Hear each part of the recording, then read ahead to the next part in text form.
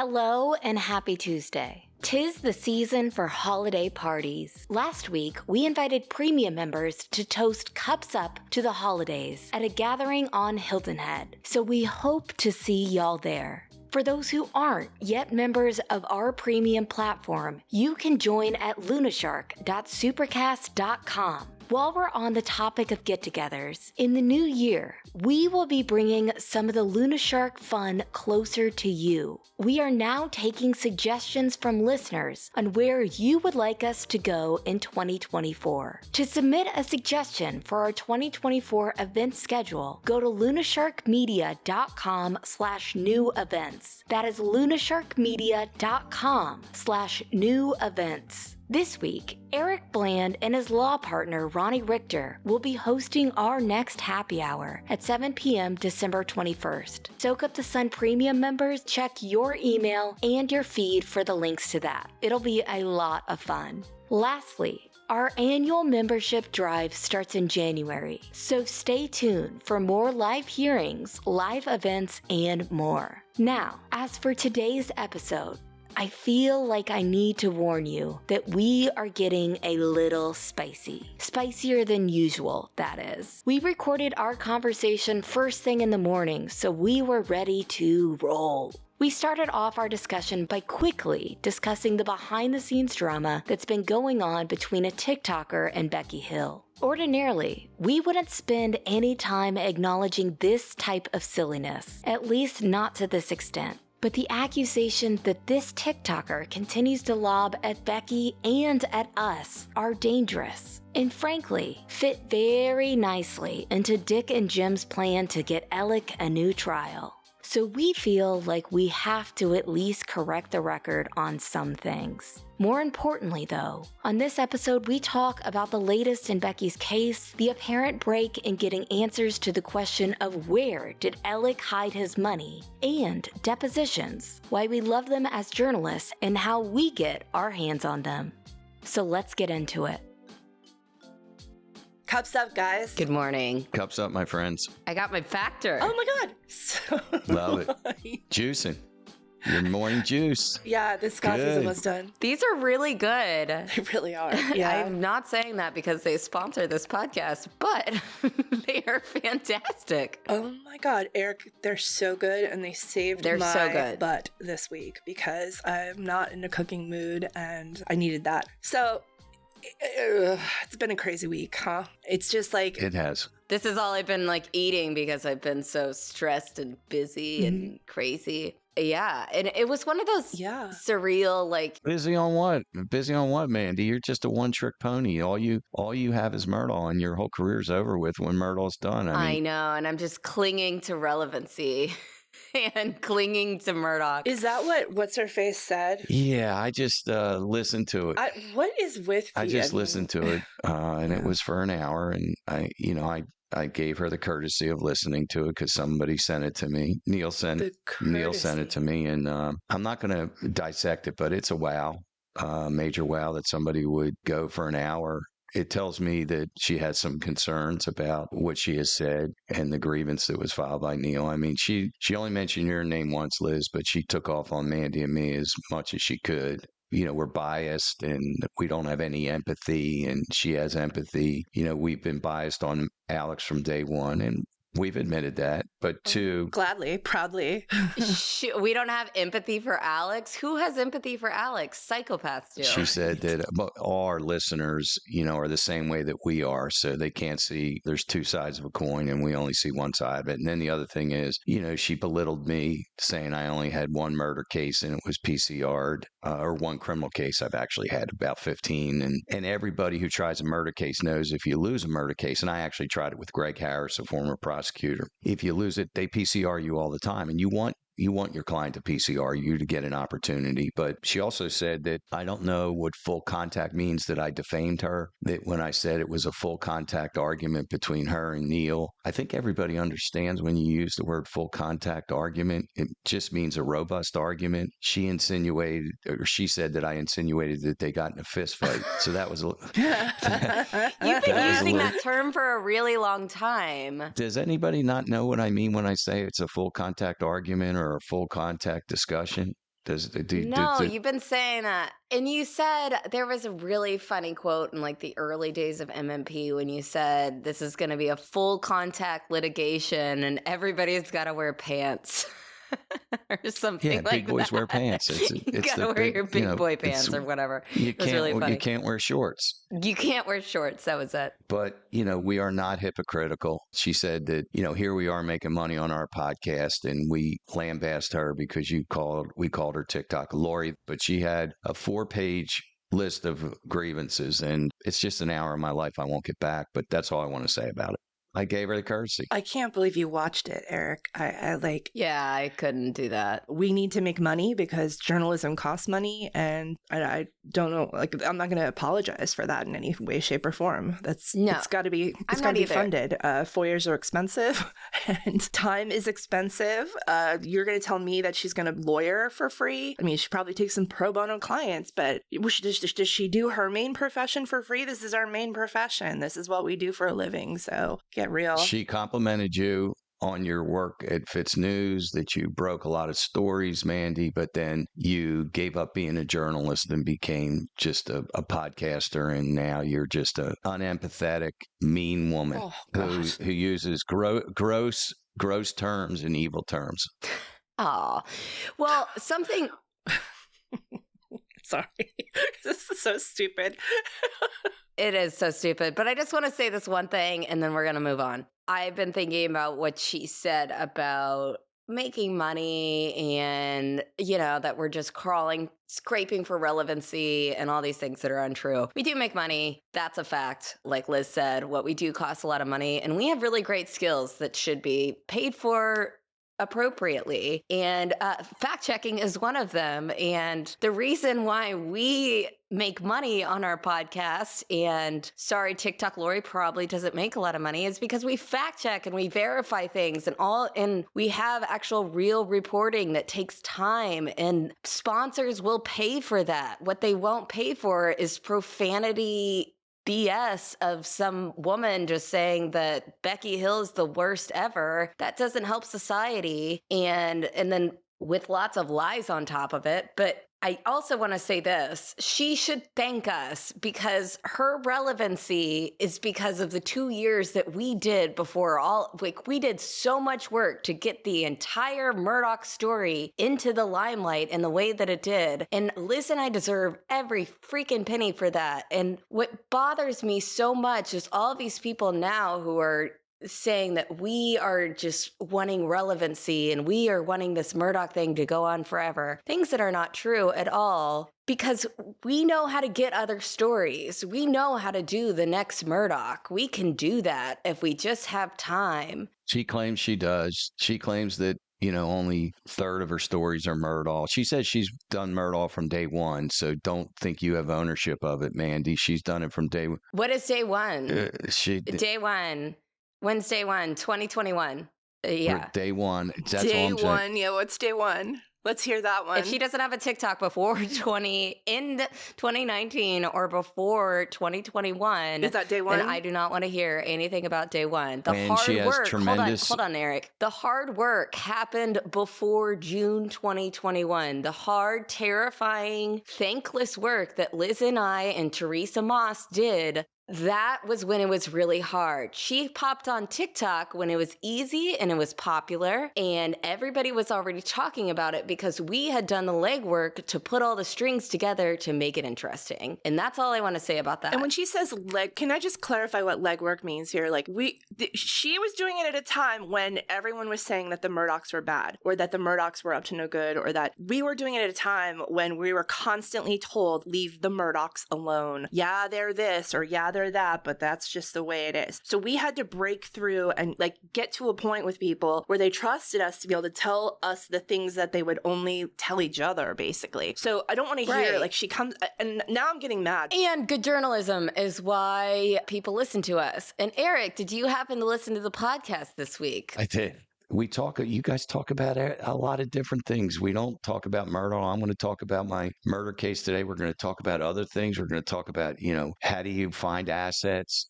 Our job is to educate people. We have to cater to our audience. Our audience does want to hear about Murdaugh. If I'm going to sit here and talk about basketball when our audience wants to be educated on Murdaugh because it's not over yet, I'm not apologizing for that. We are trying to educate our audience on what they want to hear. And then also, as this show progresses, on all legal issues. And if you follow what people say about our show, what they constantly say is, thank you so much for educating us on the legal system, on what our legal rights are and what we can do, how we can be heard, what should we ask of our lawyers. Most people don't even understand how a trial works. And so they thank us not just for the Murdaugh content, but actually educating. And that's what we feel like our role is here, or at least that's what I feel like my role is. Right. And I've said this before, and I'll say it again. I would much rather have 100,000 educated listeners who are there for the truth, who are there for the journalism, who are there for the education on the law, who are asking good questions. I would much rather have 100,000 of those people versus 1 million people who are just there for mean girl talk and are just there for entertainment. And people, like, there's a lot of, especially early on, I had a lot of people email me, about the typical things, my voice, how I'm awful, blah, blah, blah. And my reaction that I didn't say back to them was just like, I don't want you. We're building something here, and I want a specific type of listener. I want a listener who's empathetic. I want a listener who does not care to message me that my voice sounded terrible that day, or does not. She hammered you on your voice again. Oh. She said you can't speak, but you've obviously had a voice coach since you started. That's what she said. I'm the one who had a voice coach, first of all. Let's get it straight. I think you guys speak great. Right, exactly. It's really training. I mean, and even in the last couple months when I've done a lot more interviews and I've talked to a lot more people in person, like, I'm catching myself getting better at speaking, and I'm catching myself getting less nervous. And it's just the way that it is. You just get used to it. Like, home run on MSNBC on last Sunday, by the way. Oh, thank you. I loved watching Thank you. And I did talk fast then. And I blame David for the technical difficulties. Andre 3000 had. It was not David's fault. Oh my gosh. Skype. It was Skype. I didn't even tell you this, Liz. It was Skype, and we were like, okay, I guess we're just gonna wait on this Skype thing and then be live on NBC, which is weird. And it was fine. The feed was fine for an hour. I was watching the show for an hour, and then right when they said introducing Mandy Matney, it went completely blank. Did. It went like, eh. And of course, we both. They hit you back after the commercial, right, though. We both kind of panicked. 4 minutes and 53 seconds. It was great. Oh, it was so ridiculous, though, because it was like everything with the feed was completely fine until the second that they introduced me. And then it just went completely blank. And you did great. So I was a little frazzled, but yeah, I just need to make myself do that more, because when you talk, you just get better at it. And when you get used to responding to questions that throw you off, you get better at that. And it's just a way of learning. You covered a lot of territory. Stephen Smith, you said, we are dedicating 2024 to Stephen Smith. We will bring it home. I mean, you hit Murdaugh, you hit so many different things, your book. A lot. And that's what you got to learn when I've had to improve, because you only have about 2 minutes and you want to get something out, and you got to do it in a clippy, quick way. And you have to be able to pivot if they want to pivot. And you did a great job. Thank you. Eric, the reason Mandy was asking you if you listened to True Sunlight was because this week we got to break a little news on the podcast, which is always fun. And it's something that was a long time coming for us, because almost from the very start, this person's name was being floated to us, sort of peripherally at first. And then more specifically, as time went on, that this could be somebody who holds the keys to where Alec hid his millions of stolen client money. So we were super excited excited to be able to do this episode. When we found out that his name's Peter J. Strauss, he's a lawyer on Hilton Head. He is known as sort of a global, I guess, expert of sorts in what's called the captive insurance business. And I got a crash course in captive insurance this week from somebody who was really helpful in explaining what it is and what it isn't and how it can be abused and all of that. So Eric, do you want to talk about what captive insurance is, or do you want, I mean, just to understand that, like, what this guy was doing for his business, and it was very lucrative. He was making a lot of money at it. And, it's a tax shelter that can easily be abused. Right.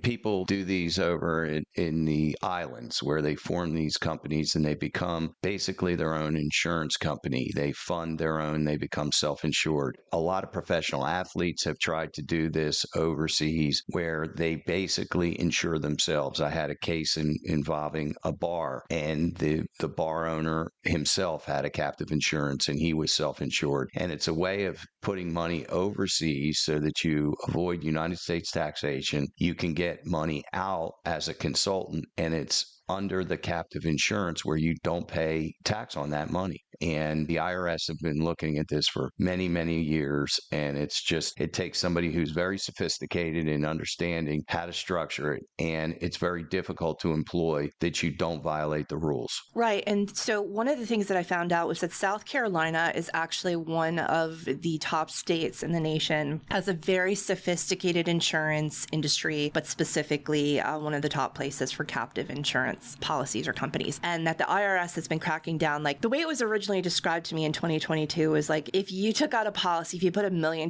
into a policy that you can cash in on when you stub your toe, it's basically like as frivolous as that. But from what I understand, it's a lot more sophisticated than that. And the IRS is not really allowing individual people, wealthy individuals, to do these captive policies in the same way that they were. But what they essentially do is they shelter their money by putting them in. And it makes a lot of sense for big businesses. Walmart does this. Lots of 90% of the Fortune 1000 companies, according to Peter Strauss, do it. But you put all this money in this little, it's called a tax shelter, and you take out loans because it's basically a tax deferral program. So what you end up doing is you can take out loans against it, and it protects your money. It's essentially you're living off the loans, off of your own money. So that's really... The question is, when do you repay those loans? Do you ever repay the loans?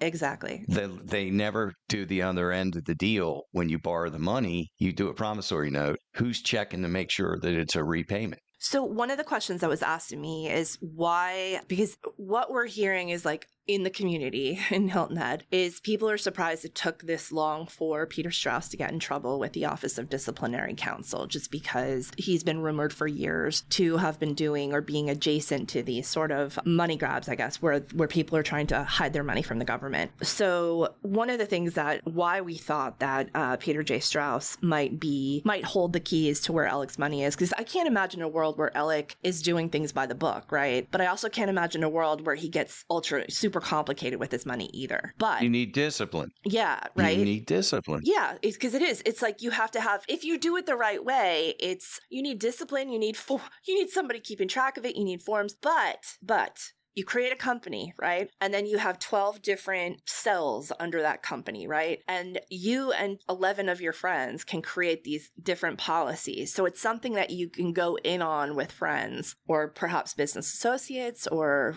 what have you. High net worth people. Right, high net worth people. So, but again, Alec is a guy who did not lend his own law firm money each year the way the partners did. Remember when he took Randy's check? He stole Randy's check, which was basically like a return on that loan. He never gave. Like, we always used to joke. Yeah, he was just like, no. Yeah, not me. I can't do it this year. But it was always like we joked during the original time of this, like when all this stuff started to come out about Alec, that his money flows in one direction. And it's to him. It's not, you don't see it flowing away from him. You see it sort of just living off the grid, disappearing.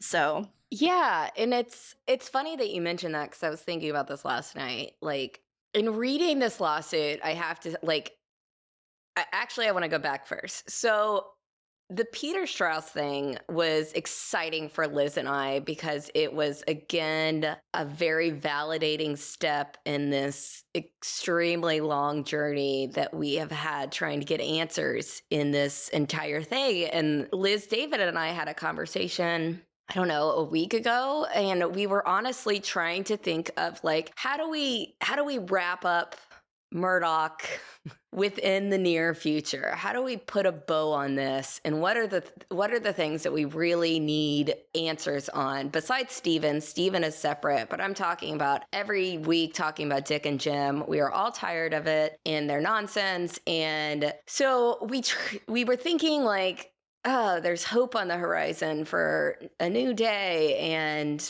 then, like magic, this Peter Strauss thing comes down. And this is a name that we have been hearing for years. And I'm talking, like, I would go to the salon and women would pull me to the side and say, you need to look into Peter Strauss if you're looking for Alex Murdaugh's money.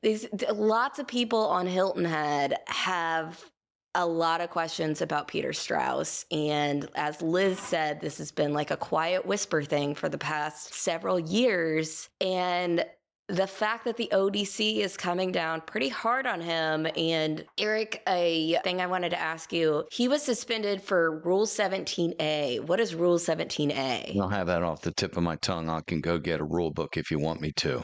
You know why you don't, Eric? Because you are a good person. 17A is you've been criminally indicted or there's sufficient evidence to show that you may have committed a crime.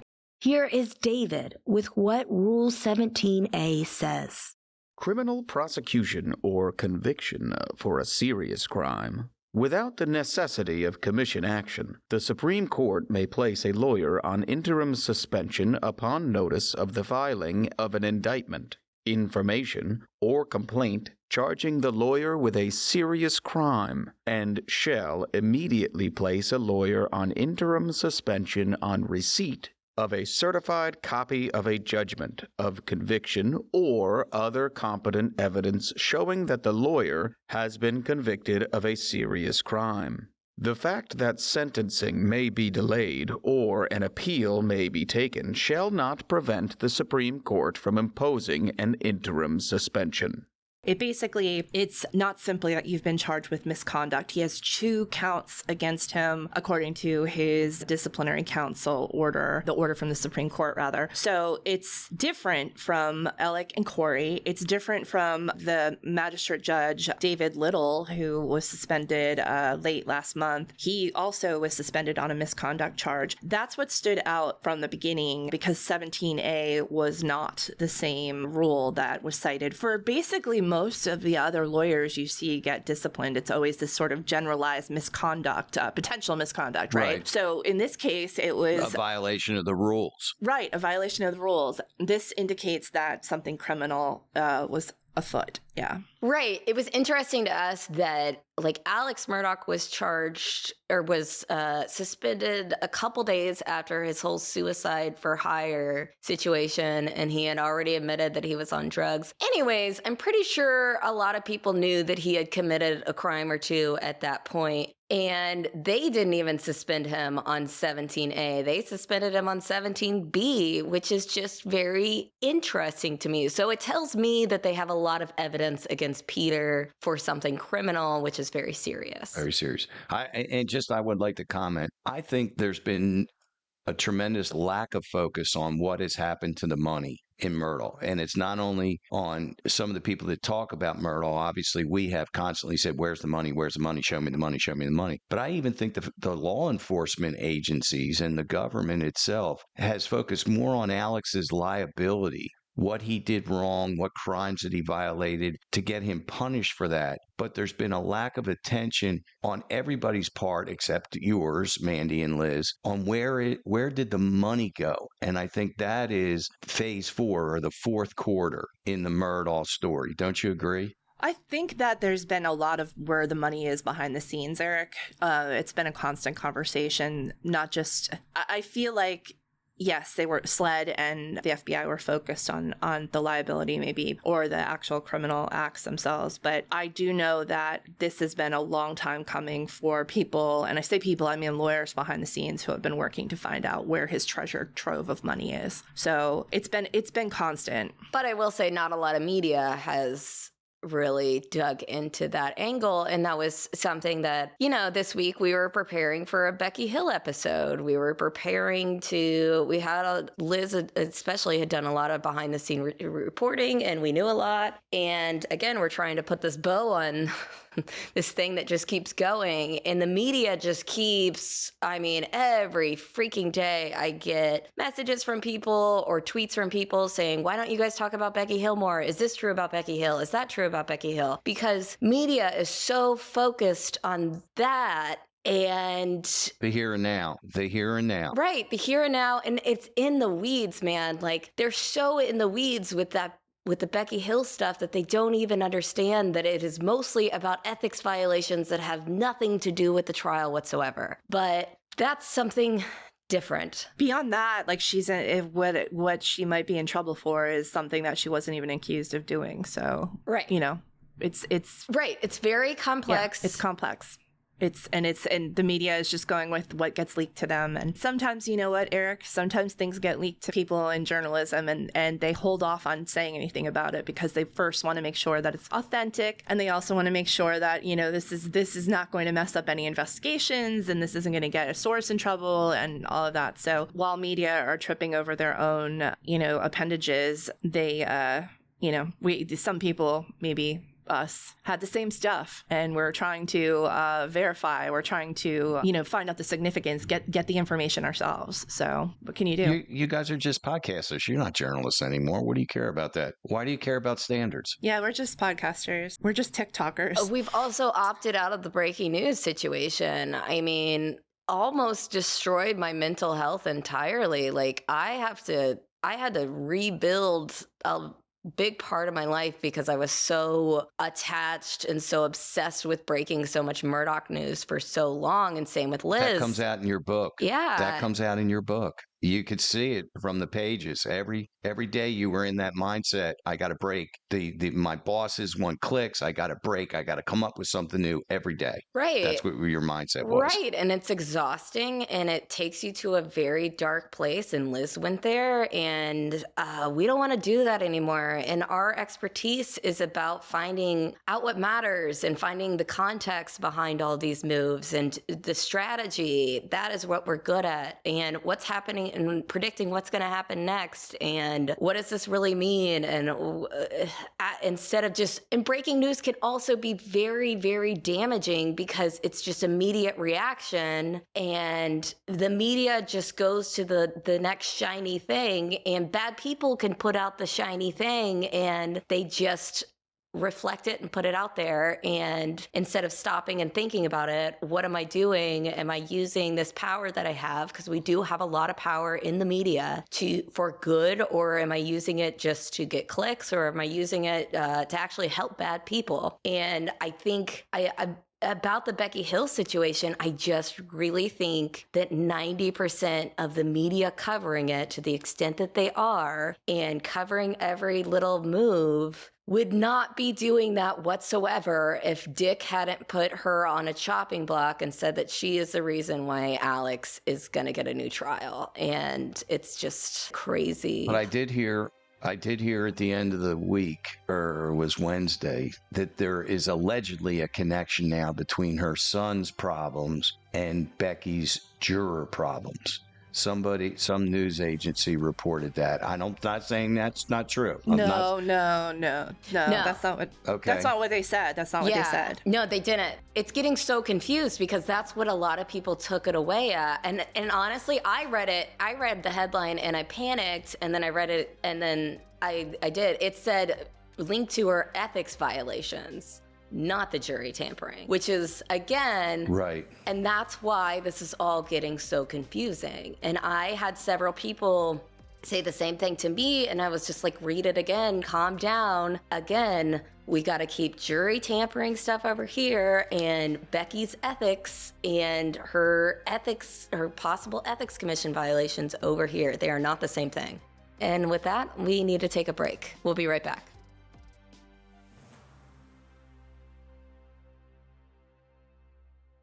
As y'all know, we're gearing up for our national tour. All the planes, trains, and automobiles can be stressful, but do you know what's going to keep me comfy and confident along the way? You guessed it, Vuori. The Vuori Winter Collection is chock full of travel gear for any temperature or adventure. I'm planning to strut down Rodeo Drive in my Elevation trousers. Sophisticated silhouette, ultimate stretch, superior softness. That is my new travel mantra. Vuori is an investment in your happiness. For listeners, they are offering 20% off your first purchase. Get yourself some of the most comfortable and versatile clothing on the planet at vuori.com/COJ. That's VUORI.com/COJ. Not only will you receive 20% off your first purchase, but enjoy free shipping on any U.S. orders over $75 and free returns. Go to vuori.com/COJ and discover the versatility of Vuori clothing.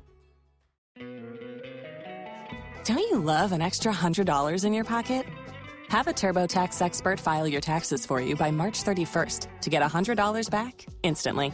Because no matter what moves you made last year, TurboTax makes them count. That means getting $100 back and 100% accurate taxes, only from Intuit TurboTax. Must file by 3/31. Credit only applicable to federal filing fees with TurboTax full service. Offer can be modified or terminated at any time.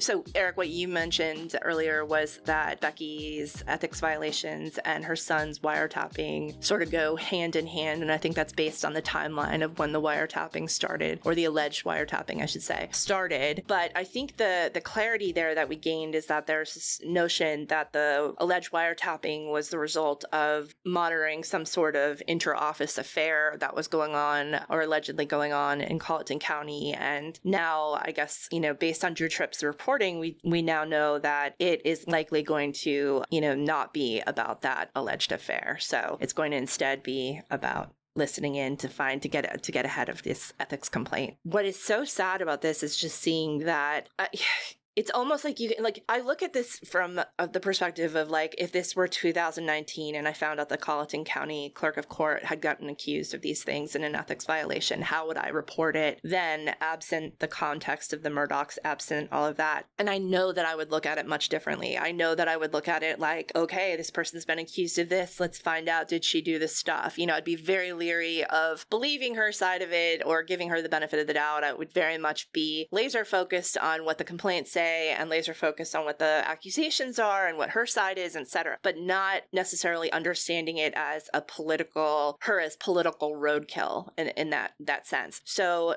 we can't look at it that way, though, because of how powerful the Murdaugh connections are in this and how powerful Dick and Jim are and really what their ultimate goal is. So I think we can't say that enough, that when we're looking at this, we're looking at it not necessarily from the perspective of public corruption. We're looking at it from what just happened now, Eric, with you, and Mandy taking that headline to mean, oh God, now there's this definitive connection between the thing that, Alec wants it to be and the thing that it actually is. So we just want to, we're going to constantly make that divide, that there are two different columns. These are in silos as far as we're concerned. Just because, the investigators are finding, X, Y, or Z when they look into this does not mean that Alec Murdaugh deserves a new trial. And that's essentially what it is. Let me address that, because Lori said that we are so vested in Alex's conviction that we're willing to support Becky when the allegations against her are so obvious. All we've ever said is we believe Alex Murdaugh is guilty. We believe the jury found him guilty with the evidence that was put forth in the trial, not because we have some personal animus against him. Yes, we don't like him because of all the different dastardly things he did, but we watched the trial and we felt it was a fair trial and we felt it was a just verdict. So we are vested in the just verdict. We are vested in Becky Hill because what we know about Becky on the jury tampering issues they are highly questionable. We have never said on the ethics issues or anything else that we support them. We don't know about them. We're going to let them play out. But as far as the jury tampering issues, we are supporting Becky until we see something concrete which shows that Alex did not get a fair trial. So let's be clear. Aunt Mandy is right. We siloed them. The jury tampering issues are on the left. The ethics issues are on the right. Beyond that, we also know how the Murdaughs use the legal system. And we also know that their power is still very potent in Colleton County. So, and we're seeing literal connections between the complaints that were made against Becky and the family. So, I mean, what are we going to ignore that? Right. Get real. And with what you said about Murdaugh, and it's the timeline that bothers me the most with all of these complaints. It's the fact that this stuff didn't start coming out until this summer, until people knew that she was writing a book, until people knew that she was an easy target. And I keep thinking about this and what's going to happen. And because Team Murdaugh's side is that if her reputation is so destroyed and if her credibility is gone, then it will just come down to simply the clerk of court was corrupt, so you need a new trial. But that's not what the law says, correct? No, it comes down to the jurors. The jurors still count. My clients, their statements and what they're willing to testify to, and the other jurors, that counts as well. Judge Newman's observations count as well. Other bailiffs, other court personnel, their things count as well. That's not the standard. It's not just a sine qua non that if Becky's somehow tainted, it's over. That's not the case. She's part of a batter of a cake mix. She's not the most important thing. Yes, she's very important, but there's a lot of other components to it. Now, something that was provocative in a way that made me think, if Becky wrote her book during the trial. No, she did not say that. She did not say that. She did not say that. I'm saying if Becky wrote the book during the trial, she's doing it on the public dime and time. And she is a public official. She should have been spending her time on the clerk of court stuff and not writing a book. Is that a valid concern? No, she was not writing her book. She did not meet Neil until 3 weeks after the trial. There you go. She was keeping notes. She had a journal. You don't know when. I mean, even was Becky journaling at night before she went to bed? I mean, we don't know. I don't know. And I feel like if somebody's going to know this stuff, it's going to be us. So, but you're right. That would be a good point if it were accurate. But again, I think people are mushing all of this together, and it might be there might be problems with her book. Yes, ethics violation problems, but it has nothing to do with the trial. And also we have to go back to Dick and Jim's original complaint and what her motive was in that complaint. And that is something TikTok and a lot of talking heads in this are failing to understand and failing to actually stop and think about. But their entire theory is based on Becky having this motive to tamper with the jury to secure a guilty verdict so that she can have a self-published book. And that is insane. It's absurd. And it does not make any sense. Her book would have been better and more interesting if it was a hung jury or if it was a not guilty jury, because everybody would be looking for what was going on the inside, that what happened here. The fact that, and I say this because Lori and all of these other people keep on debating about when she got the idea to have a book. And the reason why they think that matters is because of this absurd theory that she was thinking throughout the entire trial of her book and her book only, and tampering with the jury and making sure that, oh, he's got to be guilty so I can get my book out by July, which is insane. And so there's just all of this talk about like, when did she start thinking about the book and blah, blah, blah. It doesn't matter because that is insane. And again, there's no evidence of her tampering with the jury. So let's just leave it at that. And then the other thing that we're seeing is just the power, I think, that certain people in our state have when they do have an issue with somebody in authority, and they can investigate them and they can tear them apart and they can find anything. But what frustrates me is, meanwhile, there's a circle of people doing a whole lot worse things that just go untouched, and nobody cares about them. And the media that is tearing Becky Hill apart, they don't care about people who are actually using their positions to hurt others and to put public safety at risk, and bigger things, a lot bigger things that matter versus what Becky is being accused of doing. And that's what bothers me. It's rules for some. And as Liz and I were talking about this week, it seems like in South Carolina, the only time that ethics matters and the only time people get in trouble for ethical violations is when someone in power is able to take advantage of taking that person down. And it's just not right. So that's my spiel. I may be incorrect, but when Dick and Jim and Phil made their speech at the State House, didn't Dick insinuate it wasn't a self-published book? He thought that she got this advance and that, she had a publisher and that she was going to making big money. And then that's when Neil came out and said, oh, by the way, kind of, yeah, we funded this on our own money. We have sold like very few books, because Dick tried to say this was a, kind of Simon and Schuster type of advance. Did I remember that correctly?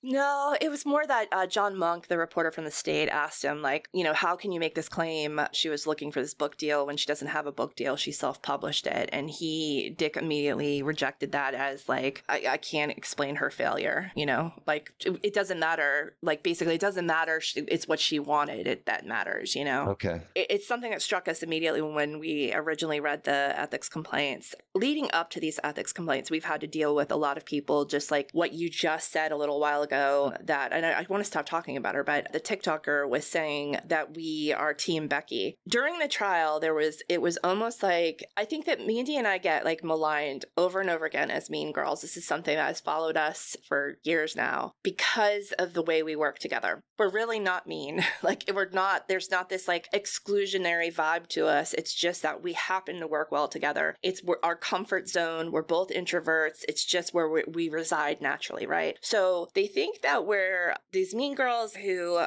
don't want anything to do with anyone else. But really, it was the opposite. It's like we were the ones that were sort of shunned during the trial as being like, we're too good to come to the courtroom. We're not valid people. Not everyone was like that, Eric. Like, some of the journalists were very kind, from out of state were very kind to us. But overall, especially the in-state ones, I've just noticed, I remember being in Charleston and going into the hotel lobby and seeing all the reporters after, I think it was like Corey's sentencing, sitting around and talking to each other and like laughing. And I was like, I want to sit down and talk with you guys too. But it just felt like I'm not part of that. So I just want to say that because that little group of reporters that sort of clicked together were very Team Becky, at least outwardly appearing. And from what we found out later, these going to her birthday party, hanging out with her, right? These people that are now reporting on her stuff like this, right? They're hanging out with her. It was every day in the nature center. In the nature center, that's where everybody was congregating. And I remember when you and I walked in to that party that night. You and I walked in, Liz. You were not uncomfortable, but you had not been in that environment. No, I had not been into that environment. And of course, but to say this, now we get the ethics violations, right? And like, now there's all this speculation from, that comes out about Becky. Well, Liz and Mandy are going to be on her phone, and Liz and Mandy did this and did that with her. And this is all that. We had no relationship with her. None. But then we read in the ethics complaints that the freaking people that these trolls like gravitate to and are like, oh, they're the holy grail of Murdaugh news here, were the ones that were so close with her that they're having book signings in the courtroom, and that they're going on, she's going on their podcast and talking to them. She didn't go on our podcast. Like, we didn't ask her. Right. We didn't ask her to. So it's like, it just gets me so irritated in general. But I just want to point that out because the ethics complaints have reporters' names in them, including an accusation that the reporters paid for her birthday party. We're not mentioned because we had nothing to do with any of that. So we're it's also just, not. Yeah. She thanked several reporters in her book. We are not in that. Didn't think us. because like here's the deal. Like, we're both quiet, but we're both very purpose driven, and when we work, we work. And I've always been this way. Like, I've never had problems making friends with coworkers, neither have you, Liz, but we're just not into that, like, chit chat. It was not a social event for us. It was the most important few weeks of our career. It was work.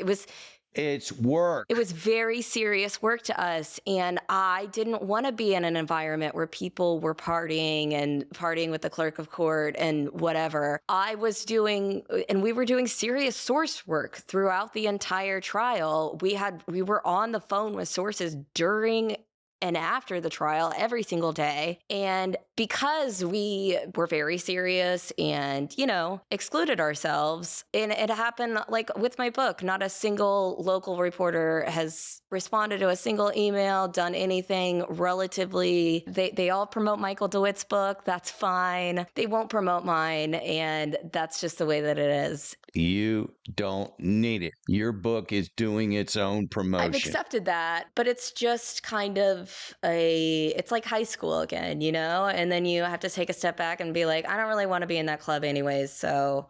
Well, you've been let down. The truth of the matter is, Mandy. But it does hurt.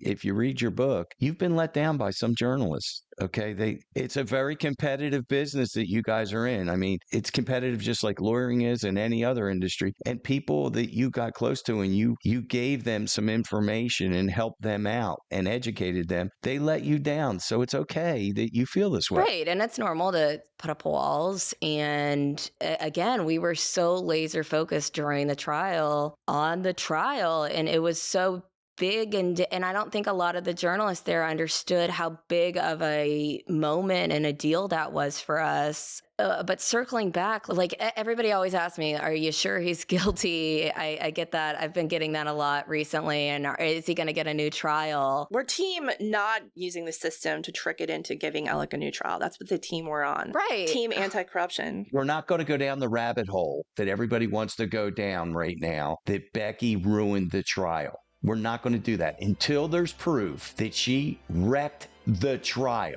because that's all we're concerned about. Look, if Becky stole money or Becky did something inappropriate or whatever, the Ethics Commission's going to deal with her. Most likely she's not going to be clerk of court going forward. Let the system work, and the system will work. But we want to know, and we want that answer. Did she wreck the trial? It's that simple. And we'll be right back.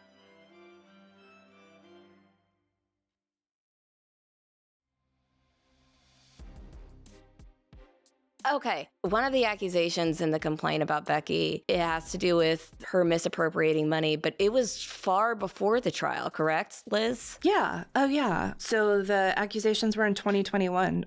They stem from 2021. Which is extremely suspicious, because if you were in her office and if you knew that the biggest event ever was coming to Colleton County, and if you had any suspicions about the clerk of court being corrupt, shouldn't you have said that before the trial? Yeah, you should have. It was in fact, it was that person's responsibility to have said something if she thought that money was being taken, or yeah. For sure. But she waited until July 2023 when it helped certain individuals such as Dick and Jim. So, right. Exactly. Yeah. And I just don't want to live in a world with a justice system that a man can be found guilty based off of serious and solid evidence and based off a lot of great work from a lot of great people. And that somehow gets turned into one woman involved in the trial had her reputation destroyed. Therefore, that man who was found guilty by a fair trial gets a new trial. That's an insane thing. And that is where our justice system would go completely off the rails. And again, guess who? Only people like Alec Murdaugh with a lot of privilege, a lot of money, and a lot of power are able to do what Dick and Jim are doing right now, which is leaking stuff to the media and destroying this one person. And if we want a fair justice system, that ain't it. That ain't it. Mm-hmm. Let's move on to you, because we got a question that I think is an interesting one, and it goes back to what we were talking about before with the Peter Strauss case. One of the things, a couple of things we were sitting on, we had a transcript from a hearing that happened in the federal court in which Peter Strauss pled the fifth dozens and dozens of times, which the transcript actually was given to us anonymously. And the second thing was, as part of his divorce filings, there's depositions included in there. And we know from these Murdaugh cases that, sort of how these depositions have helped, especially online sleuths, I guess, when they're going through like what happened in the boat crash case and what have you. I mean, there's a lot of information that's contained in these depositions. And I remember, Eric, I said to you what would happen if I showed up at one of your depositions. I believe it was the Russell Laffitte deposition, because technically speaking, it's a court proceeding, correct? You're sworn in, it's open to the public, right? But I think it was you, it might have been another lawyer who was like, please don't do that. don't show up at this deposition. Well, what's going to happen is they'll call a judge.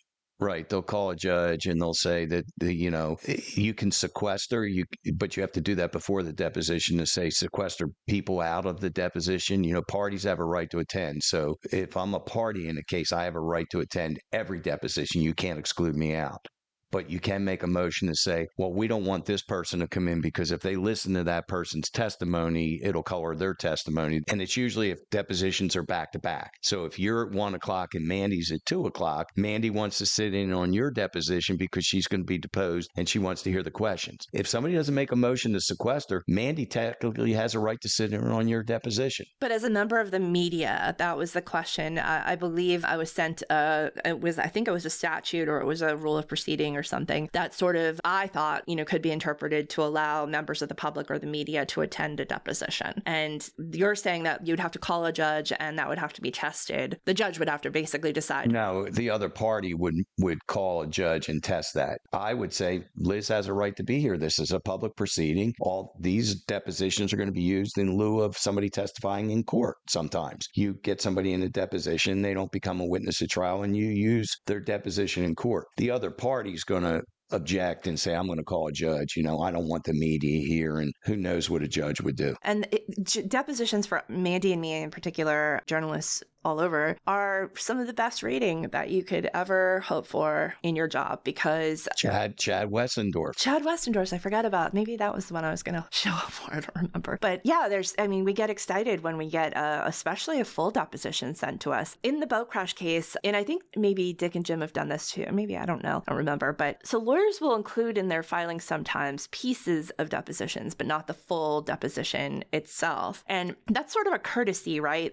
You guys could file the whole deposition if you want to, but you're supposed to limit it when possible, right, to the matter at hand. Yeah, because, the rule says you file the whole deposition, but no judge wants a 300-page deposition. If the summary judgment is on a statute of limitations issue, you provide him with that testimony that deals with statute of limitations. He doesn't care about the guy's college background or where he went to high school or his job history. However, lawyers are a little deceptive sometimes that they'll file only a part of the discussion about the statute of limitations, which benefits them. And then there's actually more pages in the back of the transcript that deal with it, that put it in context, that explain it a little bit more. And so the adversary then puts the other contrary pages in, or the ones that should have been, there's a rule called completeness. And the judge will look at the first party and say, well, why did you only include those 2 pages when he said this at the back of the transcript, which put everything in context? So you really do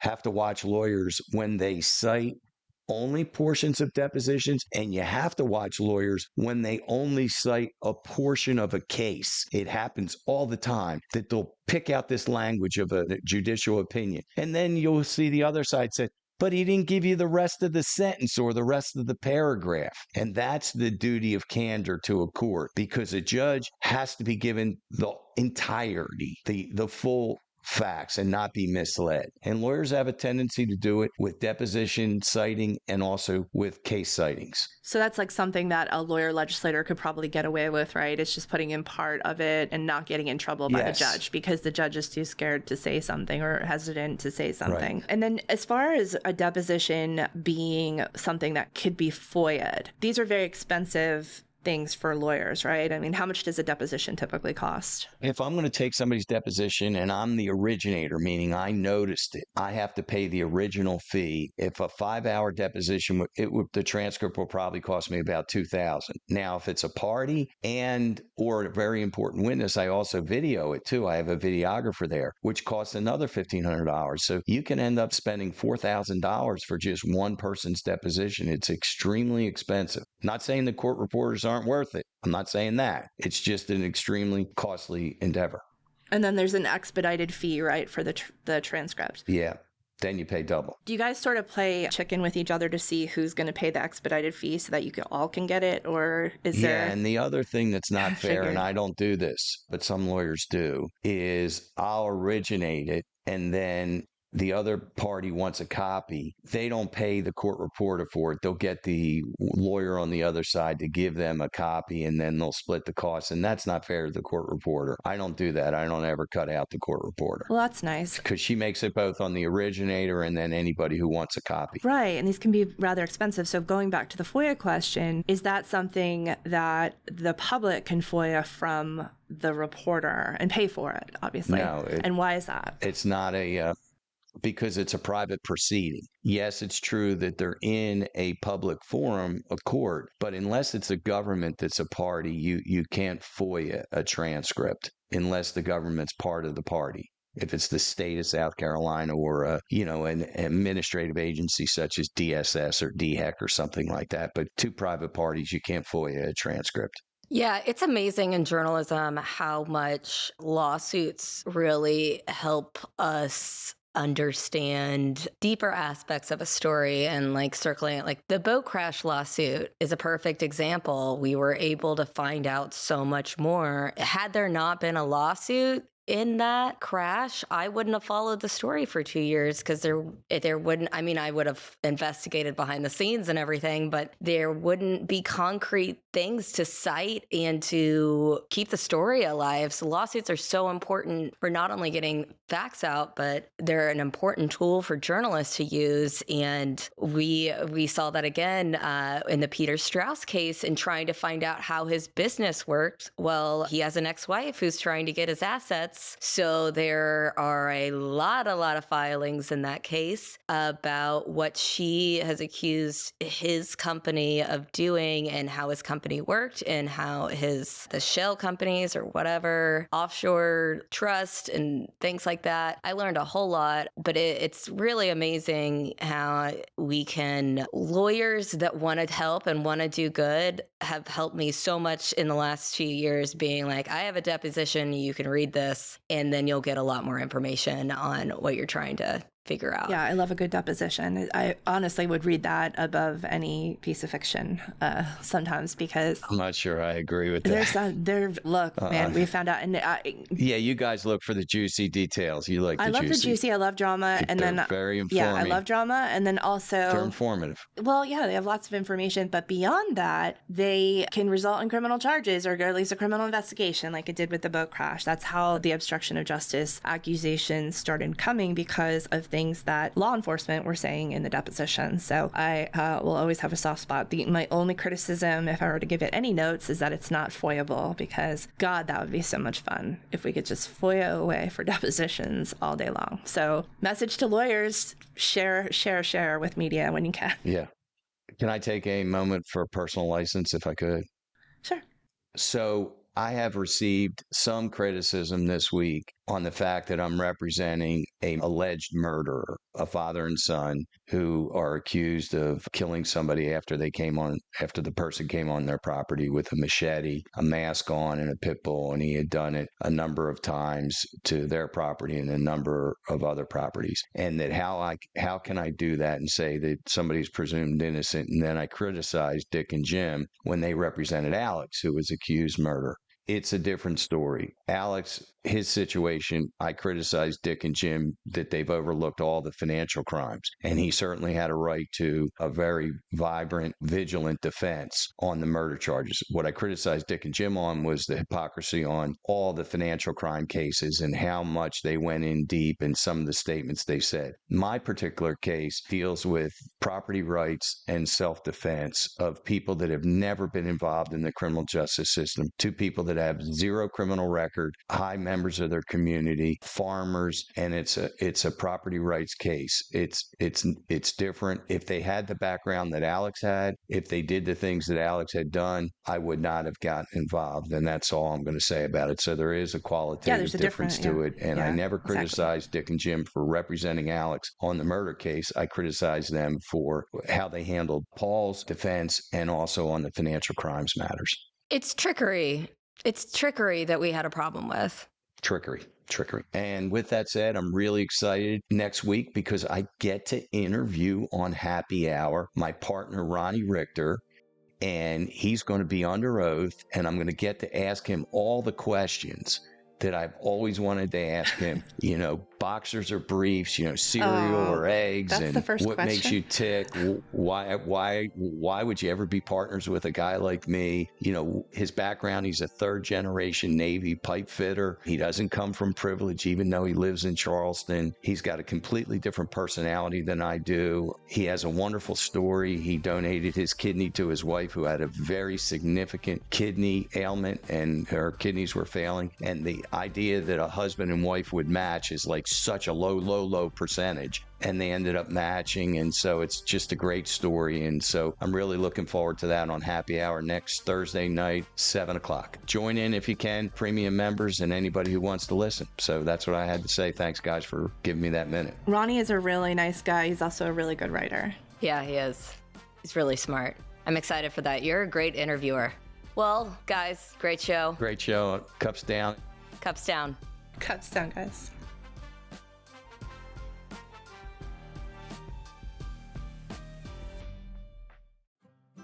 Cup of Justice is a Luna Shark production created by me, Mandy Matney, and co-hosted by journalist Liz Farrell and attorney Eric Bland. Learn more about our mission and membership at lunasharkmedia.com. Interruptions provided by Luna and Joe Pesky. For the ones who work hard to ensure their crew can always go the extra mile, and the ones who get in early so everyone can go home on time, there's Grainger, offering professional-grade supplies backed by product experts so you can quickly and easily find what you need. Plus, you can count on access to a committed team ready to go the extra mile for you. Call, click Grainger.com, or just stop by. Grainger, for the ones who get it done.